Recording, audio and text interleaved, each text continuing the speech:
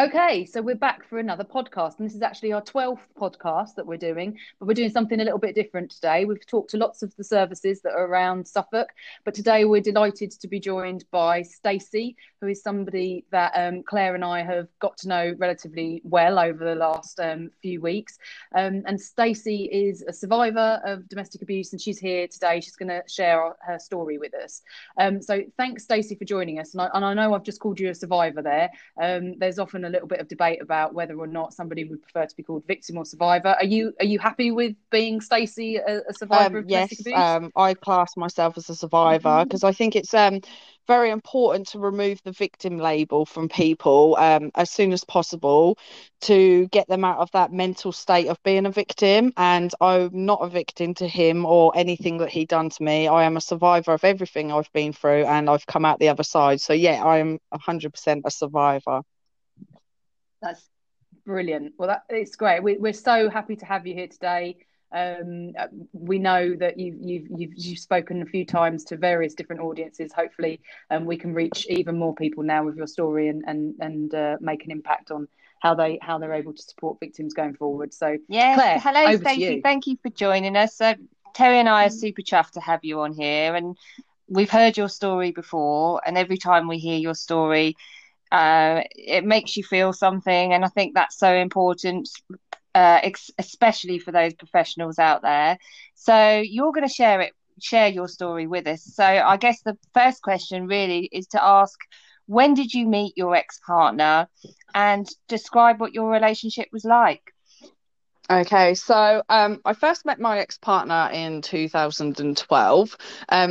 I'd just come back to work from maternity from having my third child, and yeah, he was at work, and I met him, and we developed a friendship over a period of time, which obviously evolved into something more. When I first met him, he appeared to be kind and generous and was just a nice person. Over a period of time, I'd say about three months, we would play fight, and a lot of the time I would end up getting hurt, but it was play fighting, so I was like, okay, that's fine.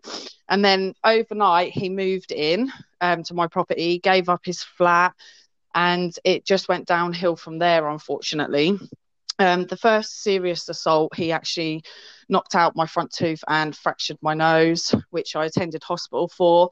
And at the time, I was so confused over what had happened that I ended up telling the doctor and A&E that I tripped over a Hoover and hit my face off the kitchen counter, when in fact he had smashed my face off a kitchen cupboard. Um, and just overnight, the whole relationship changed. He became verbally abusive, he was physically abusive, and it went from physical abuse being every week, every couple of weeks, to every day, unfortunately. Now, Wow. I'd been with him for possibly a year, and then my middle child at the time had disclosed to a teacher at school that he used to shout at me, Mhm. and he was quite scary. So obviously that triggered social services involvement. They come to me, the first meeting that I ever had with a social worker, she come to me with a Clare's Law. Now, on this Clare's Law, she told me about the violence that he had been to jail for, that he had been accused of, but left out the violence that had actually occurred between him and ex-partners. I didn't find this out till later on down the Wow. line. What So, was his, Stacey, just to ask, yeah. what was his background? Did you know anything about his history and where he was from, etc.? No, I'd heard rumours through the grapevine that obviously he had beaten up his previous partner, that there had been allegations of rape, things like that. But when I questioned him about it, he was like, no, people are lying. And I just believed Yeah. him. I Yeah. just automatically thought, do you know what? People don't always tell the truth. Maybe he's telling the truth. They've got it wrong. And I Mhm. actually had an argument with a few people over it, because I was like, stop spreading rumours, stop being horrible about people. Unless you know, don't say anything. Yeah. So I was still very much in this bubble that he was actually this nice person. This was nothing to like, there was nothing wrong with him. So Mhm. when social first got involved, they brought the Clare's Law to me, and they said, we think that you're being abused, your children have disclosed certain things and stuff. And I just went into pure denial mode. I was like, no, it's not true. My children I've never called my children a liar, but I said they're a bit mistaken about things that have happened, and things like that. So we had social involvement, and then I did leave him for 4 months, and social stepped away because I decided to end the relationship. I didn't speak to him for the whole 4 months, and then he appeared again. And when he come back into my life, my children disclosed to a teacher that he was back. Social was straight back involved. Yeah. Now, over the course of 4 years, I had 32 social workers. Each one, they were very different in their approach, and it was very difficult for my children to continuously keep telling the same story to strangers. We all teach our children of stranger danger, but my children were being passed around from pillar to post, expecting to tell people. So obviously my eldest child at the time was 10, didn't really want to engage with another new person. He didn't really want to go through everything again. So social did unfortunately put down that he was not engaging. They thought it was due to things that I was saying and trying to convince him not to say anything, which it really wasn't true. Yeah. So obviously the relationship escalated. It was becoming more frequent. So I found out that I was pregnant with his child, and I decided to move my children into my mum's house for the time being, because just until he'd completed his risk assessments, to keep them safe, to keep myself safe.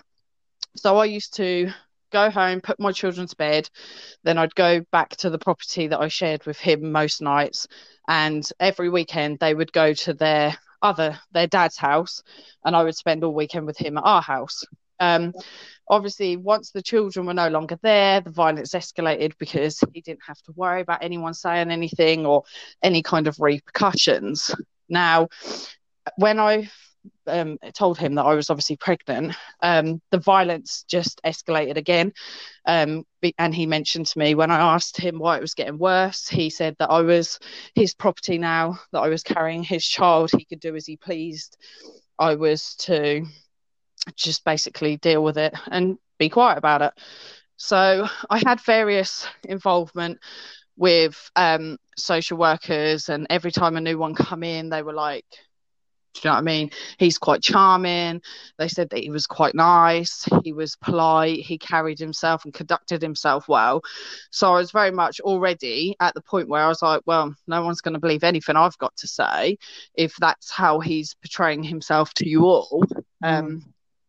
Which is very difficult, because a lot of people don't understand in domestic violence the perpetrator can be quite manipulative. Yeah. So I was never pointed in any kind of direction for any kind of help, or to seek any help from Women's Aid or Lighthouse or anything, unfortunately. Now, when I was pregnant, I attended the hospital a total of 6 times for issues that I'd had in my pregnancy. The first time I went, I'd actually, after an assault, I'd gone blind, and when I got to the hospital, it was because my ketones had gone through the roof, because he was starving me. I was only allowed 1 meal a day. If I attempted to eat more, he would just be like, this is why you're so fat. He'd try and belittle me, try and tell me that I wasn't allowed to eat that, take it off me. So yeah, that resulted me into going into hospital. And obviously I was under social child protection at that point, so that should have shown up on their screens. Nobody really inquired anything about why I was the way I was or anything. And then another important time I was taken in when I was pregnant, he'd actually sexually assaulted me to the point that it actually caused severe bleeding. So I contacted the hospital and said to them, I've been bleeding. Obviously, they asked their questions, why and stuff like this. And I just said at the time, it was due to just having sex. I said, and it's caused this. So they said, okay, come up and we'll see you, kind of thing. So I went up and I said to the doctor at the time, and my ex-partner turned around to the doctor and was like, no, that's not true. I actually put my hand up her and tried to move her cervix. This doctor said to him, that's not really good, that's quite bad. Left the room, and I never see that doctor again. Nobody come to ask me about it. No one come to check on me. Oh, goodness. Nothing. And then the next time was I attended a scan. I was by myself. This was the only scan I managed to go by myself, and that is literally because I did not pick him up before going there, because I had the black eyes. No one asked me if I was okay. No one pulled me to one side and asked me why I was pregnant with 2 black eyes. Nothing. So at this point, I thought to myself, no one's out there, no one cares, no one's going to ever be willing to kind of help me. So when I was pregnant, there was a police called the first time by my neighbour because he wouldn't let me leave. I was sitting in the car, and when the police turned up, they allowed him to leave with his mum because his mum turned up to pick him up. So I instantly thought to myself, well, they're not worried about me or anything like that because they've just let him leave. They haven't even spoken to him, nothing. So after that, I thought, well, there's no one out here that is going to help me at all. Like, nobody's going to believe me because he's so charming and wonderful. So 2 days before I gave birth to our child, he assaulted me outside a barber's shop, and the lady across the road that witnessed it phoned the police. And I remember standing there and I hear all the sirens, and I thought to myself, what the hell is going on? Didn't think that they were coming for us. And 3 police cars come, and these police just jumped out and run towards us. And I thought, oh no. But because I was so petrified at the time, didn't think no one would believe me, nothing, I refused to give over my details. So I thought after it had all happened, I thought I'd wet myself being heavily pregnant due to have a baby. But what had happened is 2 days later, I actually went into hospital because I wasn't feeling very well, and I'd actually lost my waters and I'd had an infection.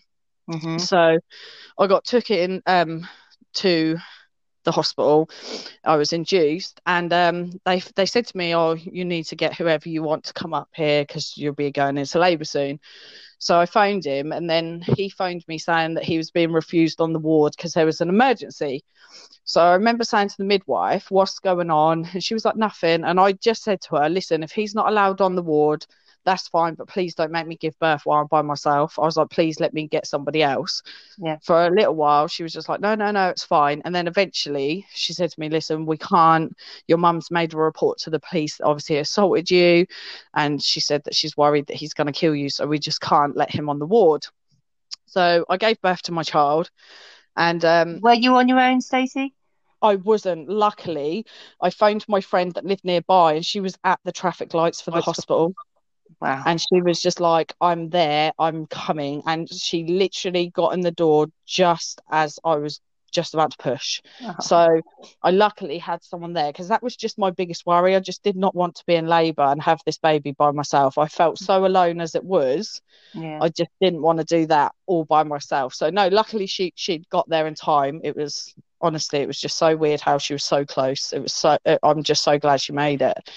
So after I had given birth, obviously I went to get ready to leave the hospital like you do, and was informed by the midwife that the social had put in motions into court to have my child removed from me, so I wasn't allowed to leave the hospital.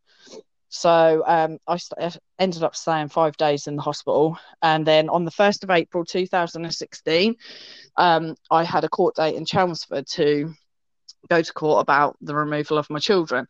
Now, my friend picked me up to take me there, and I remember this, and I'll always remember her face. And I said to her, it's the 1st of April. There is no way they're going to remove my children because it's April Fool's Day. And I will remember to the day I die, the way my friend just looked at me and touched my arm and was just like, I'm actually really worried about you, Stacey. Like, that's not normal thinking. I'm actually really concerned. And I just brushed it off and was like, don't be stupid. So obviously I went to court, and unfortunately I lost all 4 of my children at the time. 2 went to my mum, 2 went to their dad, and 1 went into foster care. The child I had with him went into foster care. And as I was leaving the court, he ran after me and was shouting stuff at me at the court, following me downstairs, but I just kept walking and got away. And he just constantly phoned me. So because I'd had my children removed, I had to leave my mother's property. I wasn't even allowed to go back to get my stuff. Yeah. And had to move back into the property I had with him. So obviously when I first got back home that first night, I remember thinking to myself, it's okay because he knows how I feel because he's lost his child too. It was a very stupid opinion that I had, thinking that he would understand, because he did literally didn't care. And that was the only time I cried to him about losing my kids, and he just kept saying to me, you just need to grow up, you need to just sort yourself out and sort your life out. Now after that, I did report him for one assault in the April, and he was put on bail. So they couldn't find him, and I said to them, he has contact with our child in a contact centre a couple of days later, so that they did get him. He was put on bail. He was told he wasn't allowed to come near me, and he wasn't allowed to contact me. And I swear down, I got a phone call at 10 p.m. that night saying he was being released and these were his bail conditions. He phoned me at 10 past 10. And he was like, you need to, like, I'm coming home. You need to get these charges dropped. You need to sort it out. And he turned up at my door, and I was just too petrified to do anything, because I thought he's got bail conditions and he's not even listening to them. I thought, so no one can protect me from this man. No one's ever going to be able to protect me from him.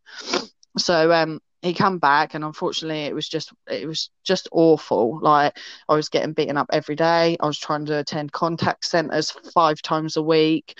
I was drinking at night time because I was just so depressed about not having my kids. I was so depressed about the situation I was in. I just felt like there was no way out.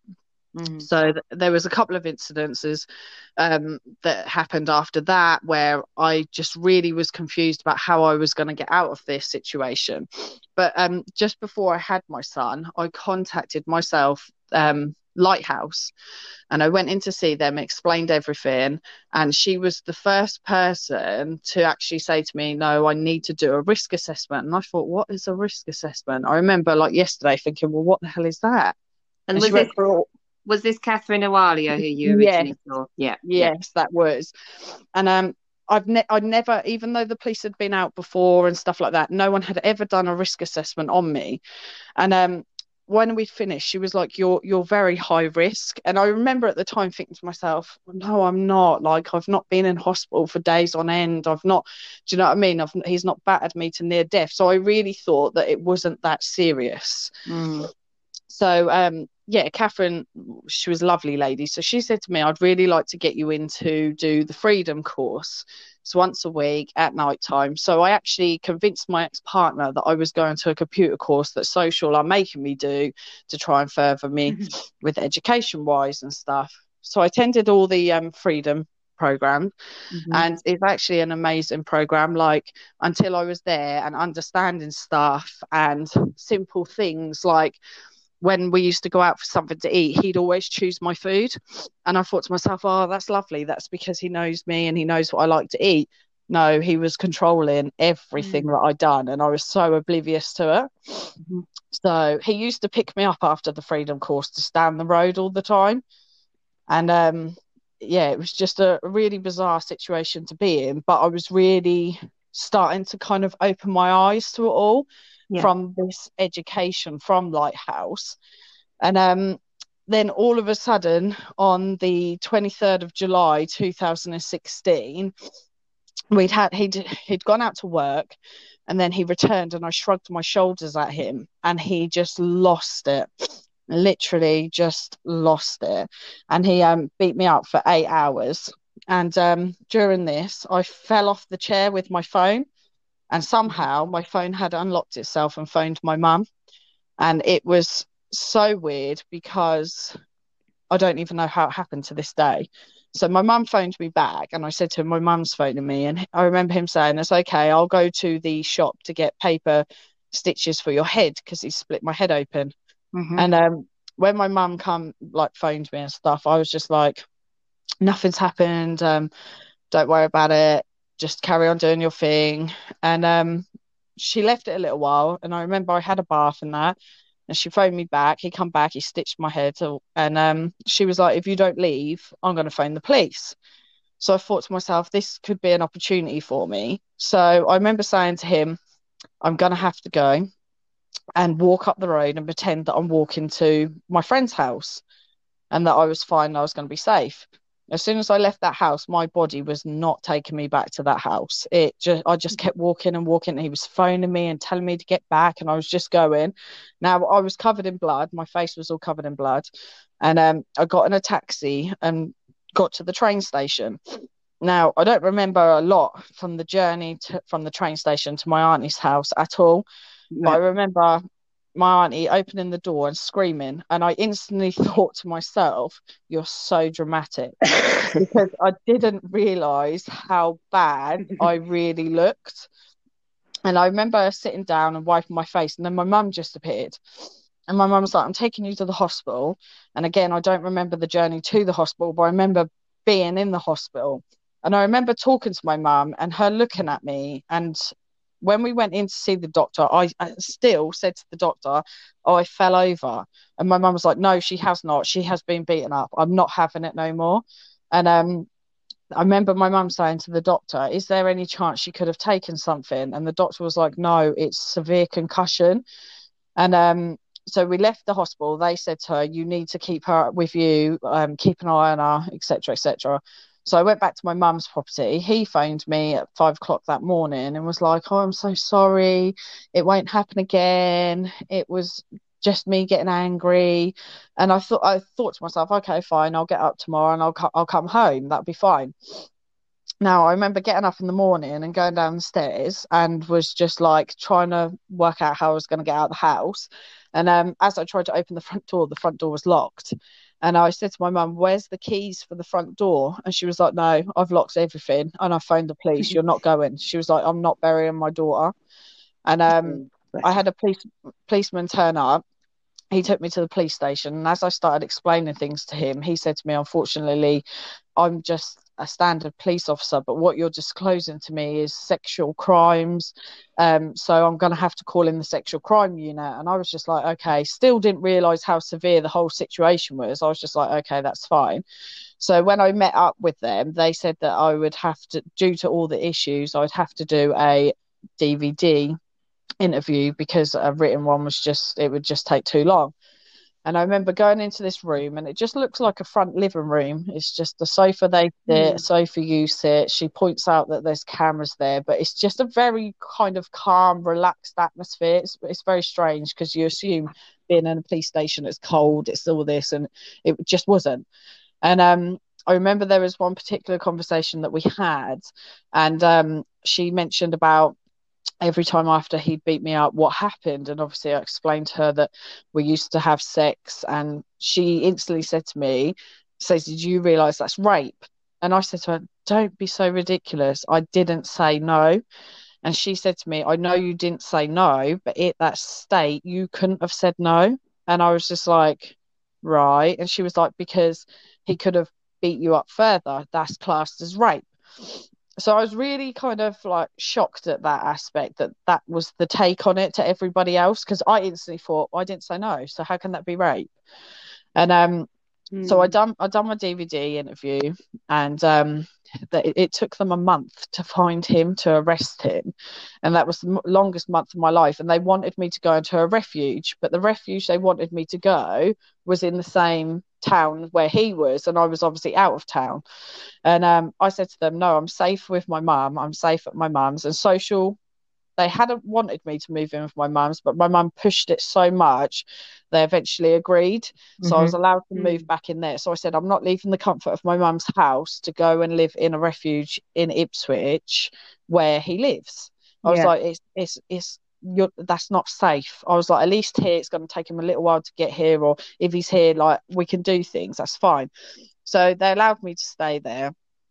And then on the 9th of November of 2016, I got my children back, because I'd obviously attended courses, I'd actually pressed charges, he was on remand.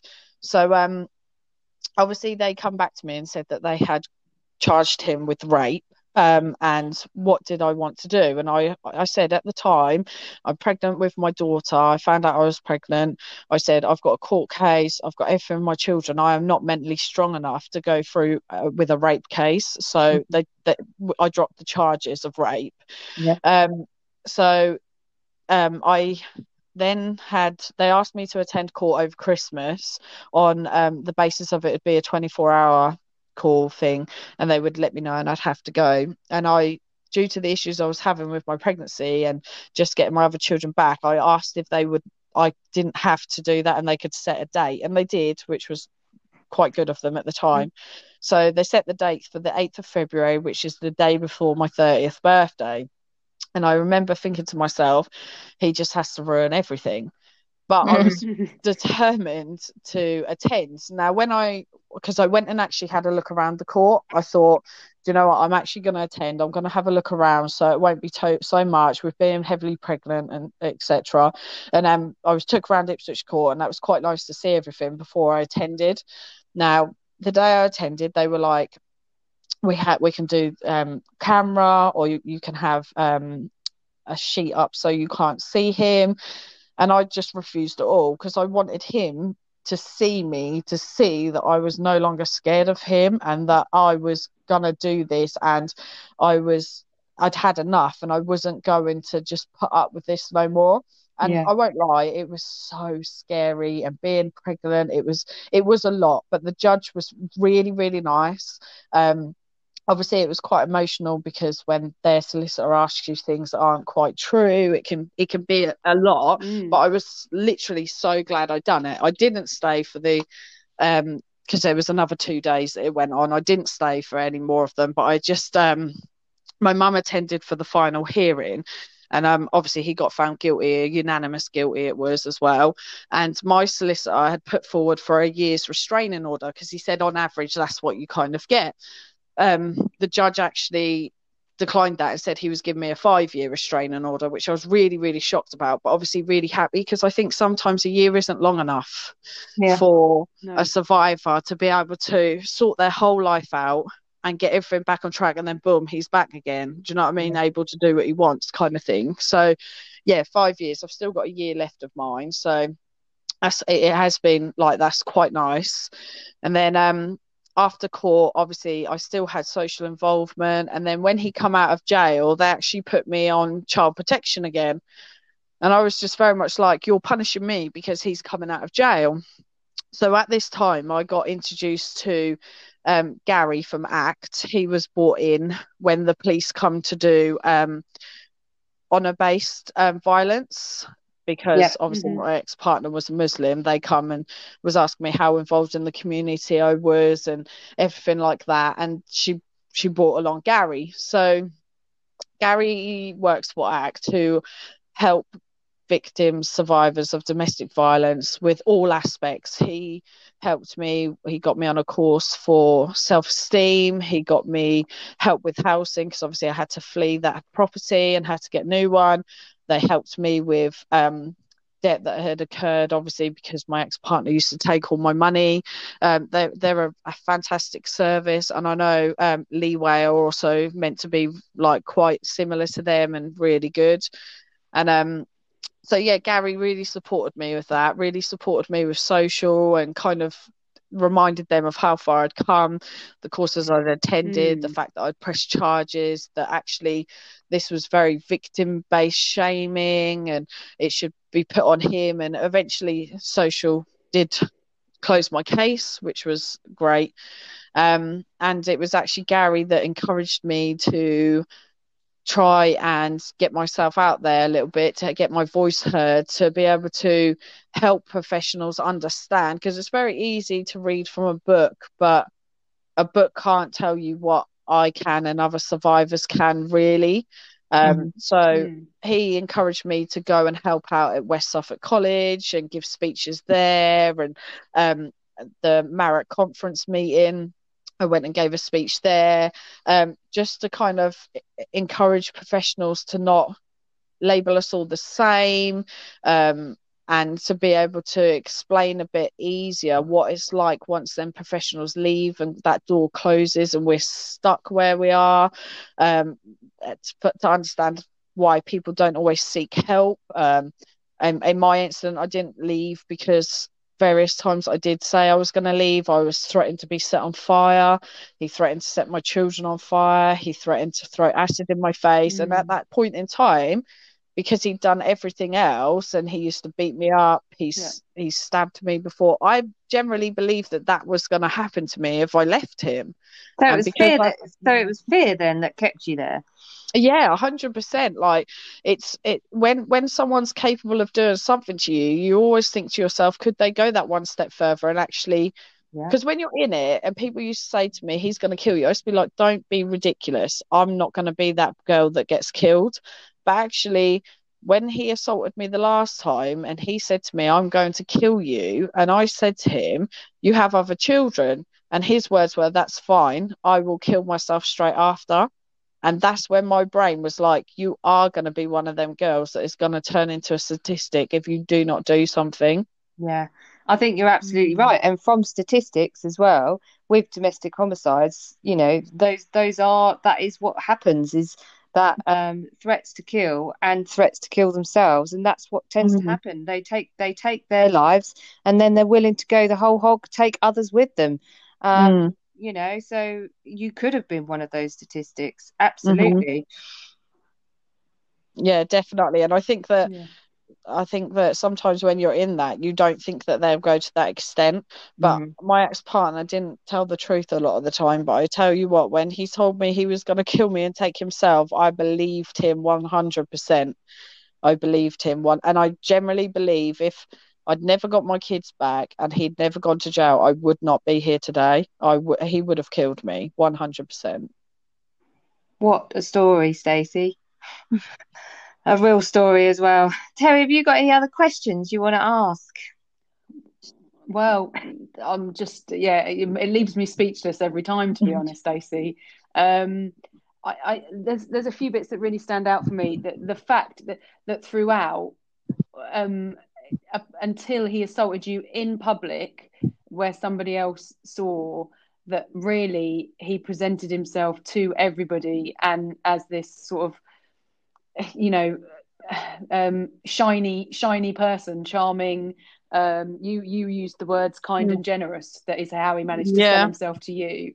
And I just think that really stands out for me. It actually took for something to happen in public for that shine to kind of come off almost, and for social workers to be believing him over you. And I think you've talked to us before about how you might have come across in some of those situations, either when you were with him or once you had separated from him, in that kind of manic state that you might be in, and how that can really, really be misinterpreted. And because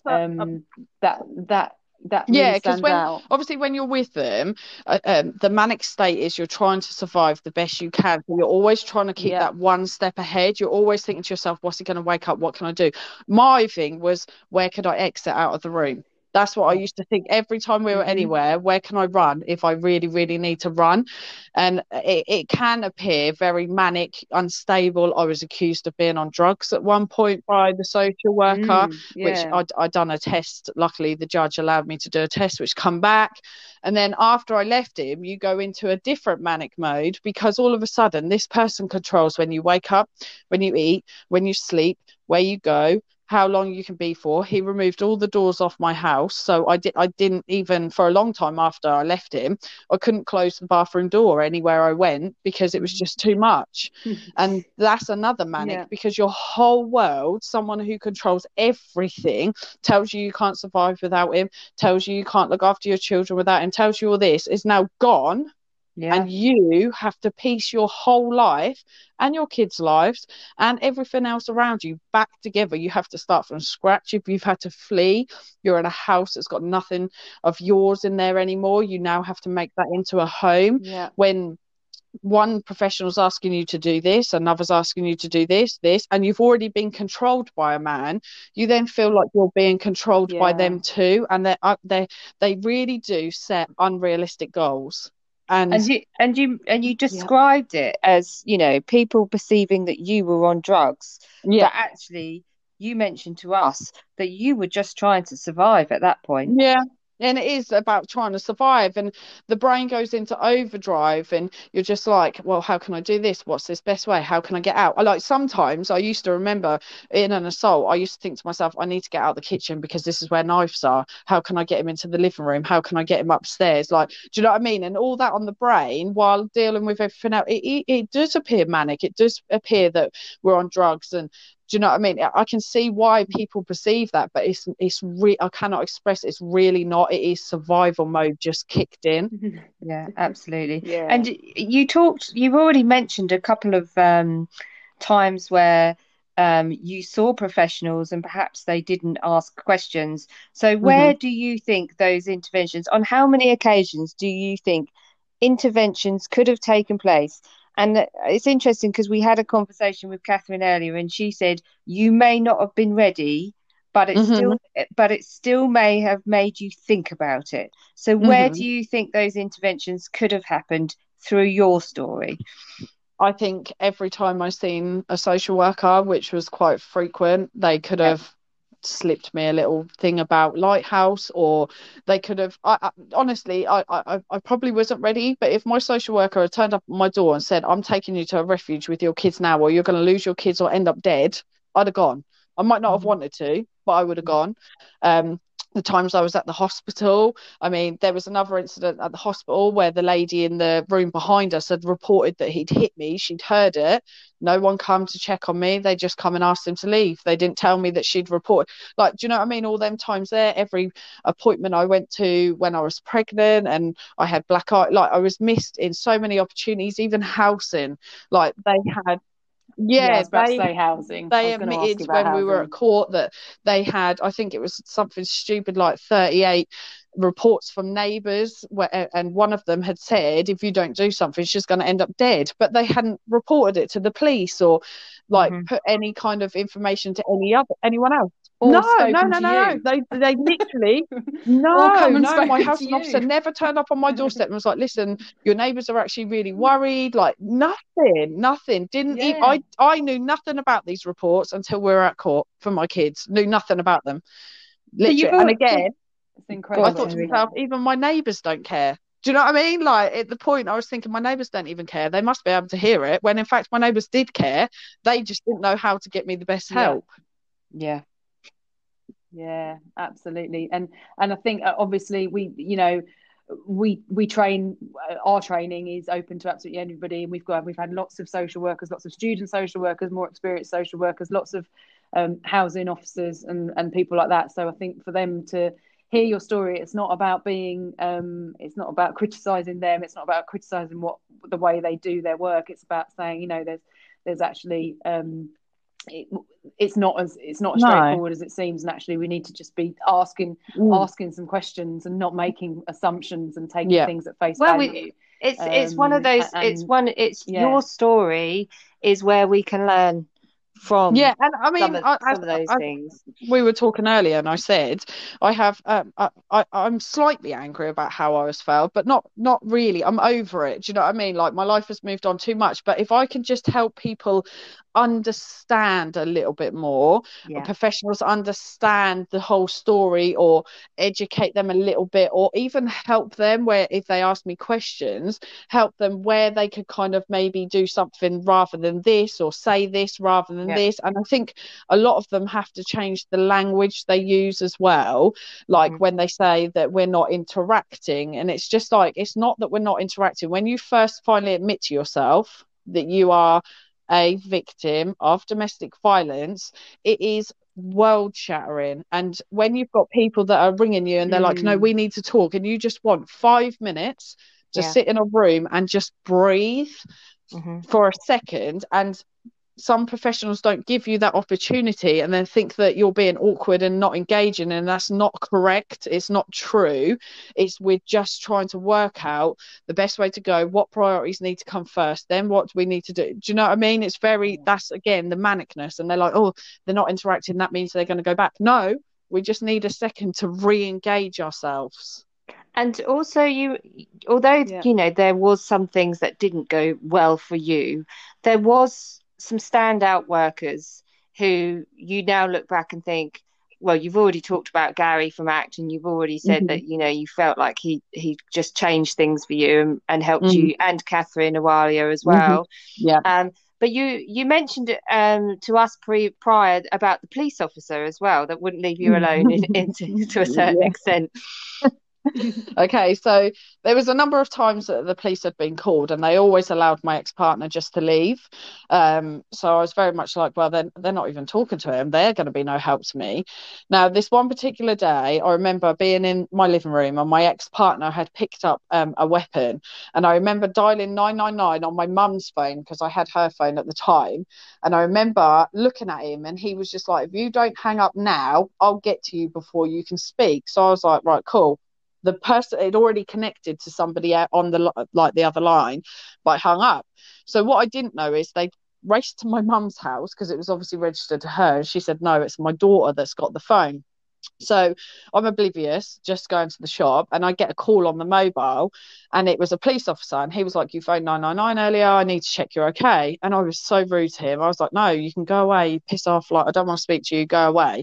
And he was like, well, I'm going to wait at your house anyway until you get back here. So I was like, that's fine, I'm going the long way home then. That's fine, you can wait there. Like, do you know what I mean? You'll be gone by the time I get home.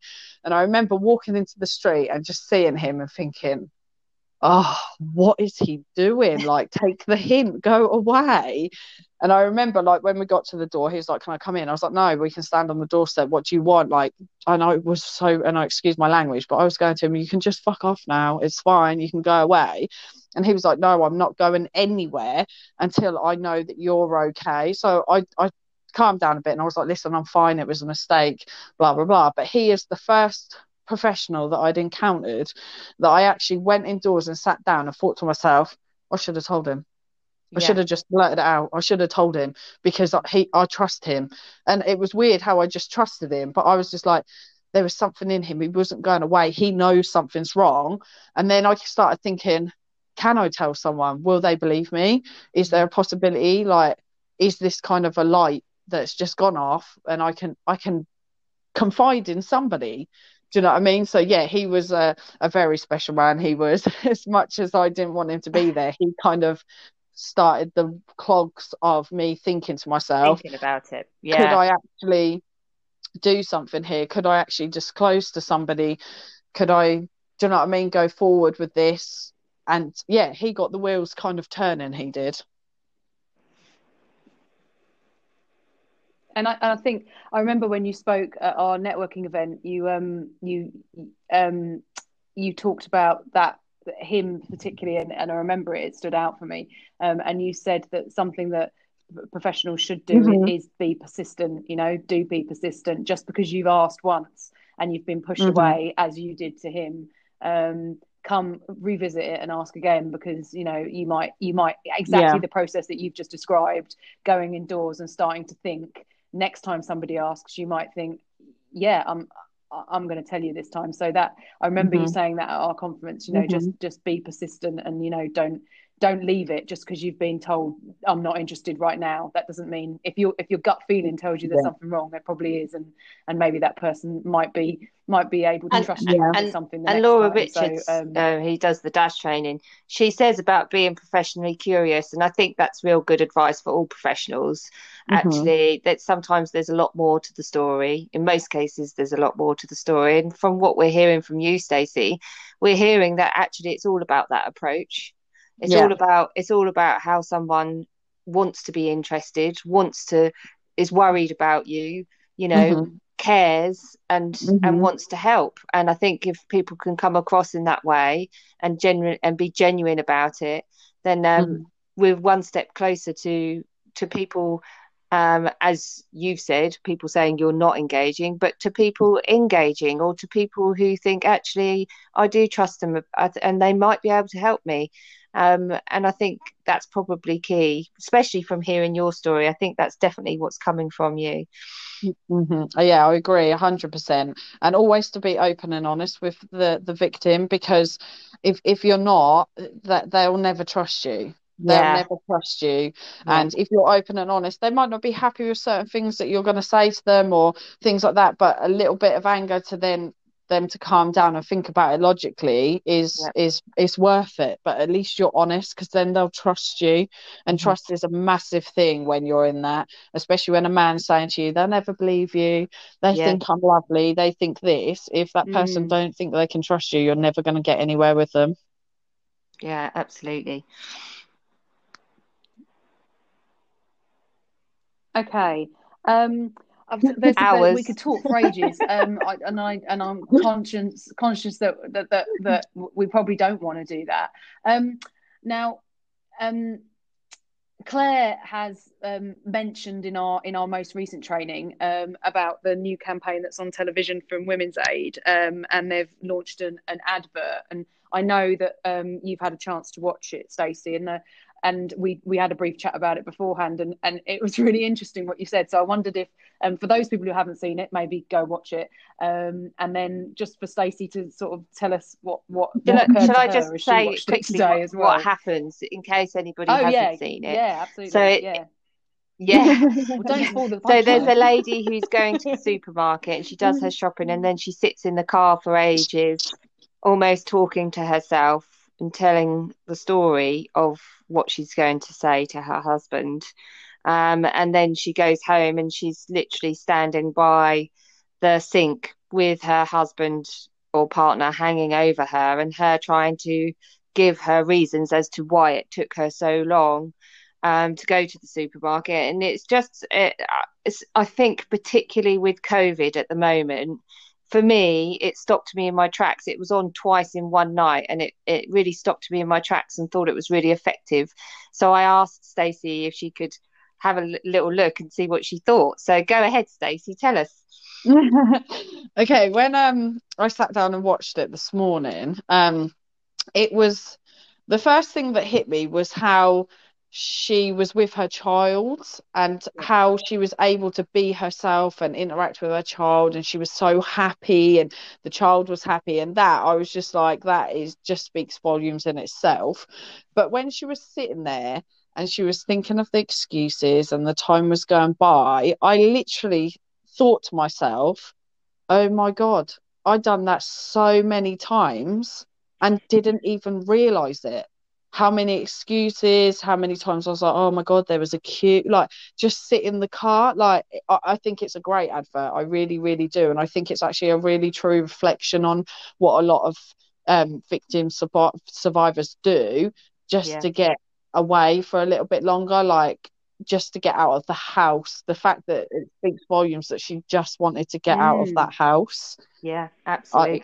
think it's a fantastic advert. I really do. Very, very effective. So we just thought it was Yeah. worth discussing. And again, And it's one of those ones that if any of our champions or if anybody's listening to this, they can think about, that's actually what those victims, survivors have felt or are feeling right now. And, it's again being able to relate with people. I think that's super important.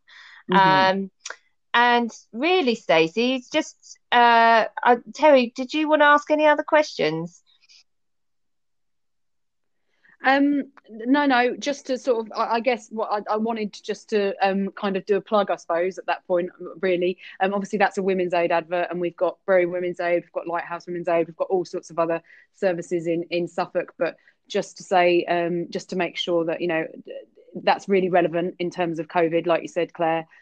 People being in lockdown, and perhaps the only opportunity they've got to get out of the house is when they go and do the shopping, and that, there are those services out there. And then we've also, Stacey's already talked about Anglia Care Trust, and just to say, their helpline is there as well. So I'll give the number while I'm here: 0800 977 5690. Yeah, just to make sure that we're putting it out there. And just quickly, Stacey, give us an update. What you talked about, going to the college, and you've gone to the hospitals. Tell us what have you been doing with the hospitals? Just kind of, I went in for the first time and there was a range of people there, just to explain to them things to look out for, ways that they could try and intercept women, especially pregnant women. I was like, even if you have some sort of women have to go to the Ipswich Hospital. I know that women have to go into the toilet by themselves when they're on the maternity wards. Have some sort of device like a sticker, a chart, or something that they can stick on their wee sample, so when you collect it, you can keep an eye out. Or if for one instance, like when I went with him for a scan, and I had marks on my face and a black eye, anyone could have kind of intercepted me at the toilet while someone distracted him. Like, it's just about thinking outside of the box.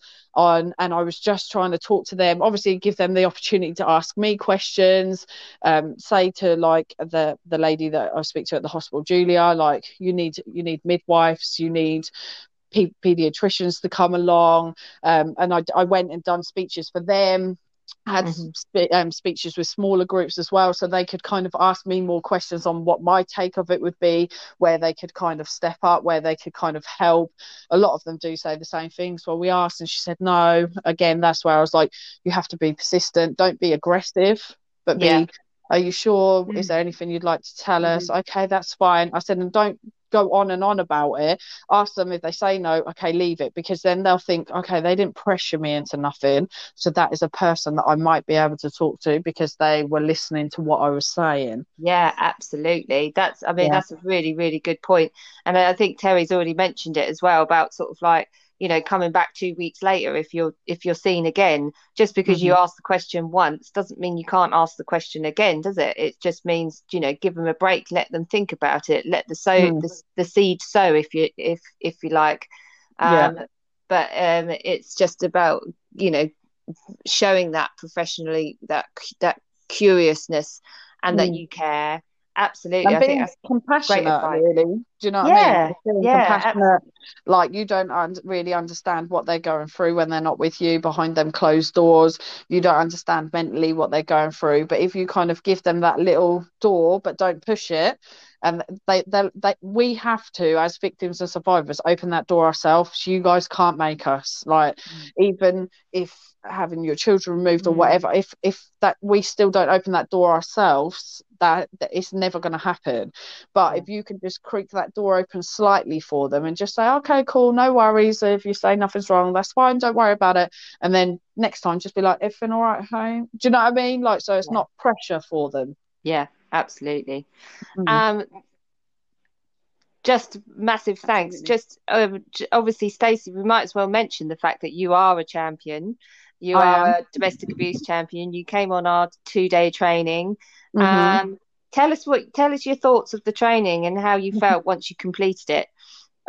So I originally just come on the course just to see what you were doing. I'm very interested in all things like that. Do you know what I mean? I like to see how people are, like, what everyone's trying to do, see how professionals have come along, see what their aim is. So I thought, okay, I'll come. I gave my speech. You guys said to me, oh, you should come on it. And I thought, okay, I'll go on it, see what it's all about. I literally cannot express, and I'm not just tooting your trumpet, because, but I literally can't express when it comes from people who don't understand what we've been through, but they want to say, oh, we've done this or we've done that. Considering you guys haven't been through DV, the course and the way you're trying to get professionals to change their language, to understand the manic behaviour, to understand why people don't always engage. I cannot express to you that is the first course I've been on that I literally was so happy when I finished it, with how you deliver it, how you're trying to stop the victim shaming, how you're trying to get professionals to see it from outside the box, and constantly telling the professionals that it is not the victim's fault. Like, to me, that course, everyone should at least go through your course, because it's such an eye-opening course, and it's very for the victim survivor. You're very supportive on it, on their approach. It was just such a great course that I really, really was so happy with it when I walked away, because I really think you are as close to the line as you can be without being a victim or a survivor, and you're just on the right road for it. You're just like trying to change, and that's the best thing. You're trying to change it in our favor, and to support us, and to get all the professionals talking and mind how they're going, and to remember that the perpetrator can be manipulative and stuff. Like, it was, honestly, it was just one of the best courses I've been on. It really, really was. But Yes. Well, Yeah. that is our greatest accolade. We may quote you on that. That's fine. That might be going on any more flyers that we send out. If I can just kind of like paraphrase you in some way. But yeah, thank you. And for Claire and I, and you are obviously one of the survivors that have been on our training, and we're hugely privileged to know you and to have this opportunity to talk to you today. But we have lots of people who come on our training who don't come on as survivors, if you see what I mean. That's, we don't know that prior to them coming on the training. And disclosures tend to happen throughout the training, and I think it did while you were there as well. There are other people on your in your group, weren't there, who shared some lived experience as well.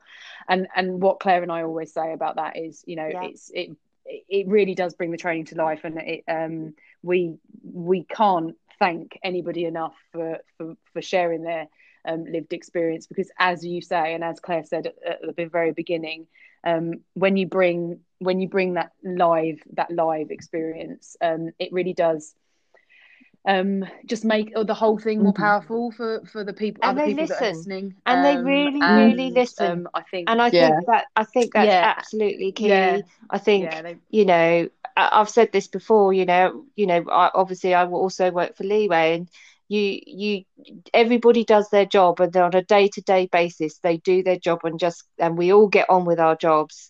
But listening to somebody who's actually experienced it, hearing their story, just changes things for Terry and I, and that's why we constantly want to improve the training, and we constantly want it to be about the victim survivor, and so that when other professionals do work with these victims, that they know how to approach it, they know how to work with those victims, and they have a better understanding. And I think that's absolutely what the point of the training is all about, really. Yeah, I agree. Absolutely. So thank you, Stacey. Thank you for coming along to the training. Thank you for everything you're doing in terms of putting yourself out there. And I know you're giving an awful lot of your time to try and raise awareness and get involved in as much as possible. So and you are the voice that most people will want to listen to. So that's a really powerful tool that you're using to better the situation for other people. So we thank you for putting yourself out there and letting us talk to you. Massive thanks, Stacey. You're a superstar in our eyes, anyway. Thank you. I just want to thank you both for letting me have the opportunity to attend the course that you're doing. And I just want to say, from all of us victim survivors, thank you very much for everything that you're doing to change the system. Oh, well done, darling. You're welcome. Oh, thank you. Okay. I don't think we can add anything. I need to a coffee. Anything that Stacey said today. So I think that's probably think everybody needs to go and have a sit down. Thank you everybody for listening. Share it, and please, if you've listened to this, and please share it wider. This podcast is different to our other podcasts in that respect, that I think it would benefit anybody across the world, but let's talk about Suffolk, across Suffolk, to listen to this, because as we say at the beginning of our champions training, domestic abuse is everyone's business and everyone needs to know and understand it. So this podcast will give everybody that window, that insight in that you're not going to get anywhere else. So please share far and wide, and thank you again, Stacey. And we will catch up with you soon for something else that will be very exciting. Yes, and please, Stacey, keep us posted of any new things that you're doing, because it would be really important for us, because then we can add those kind of things so the champions, so the rest of your colleague champions know what you're up to as well. Yep, not a problem. I will definitely. All the best, Stacey. Thank you. Take care. Bye. Bye. Take care.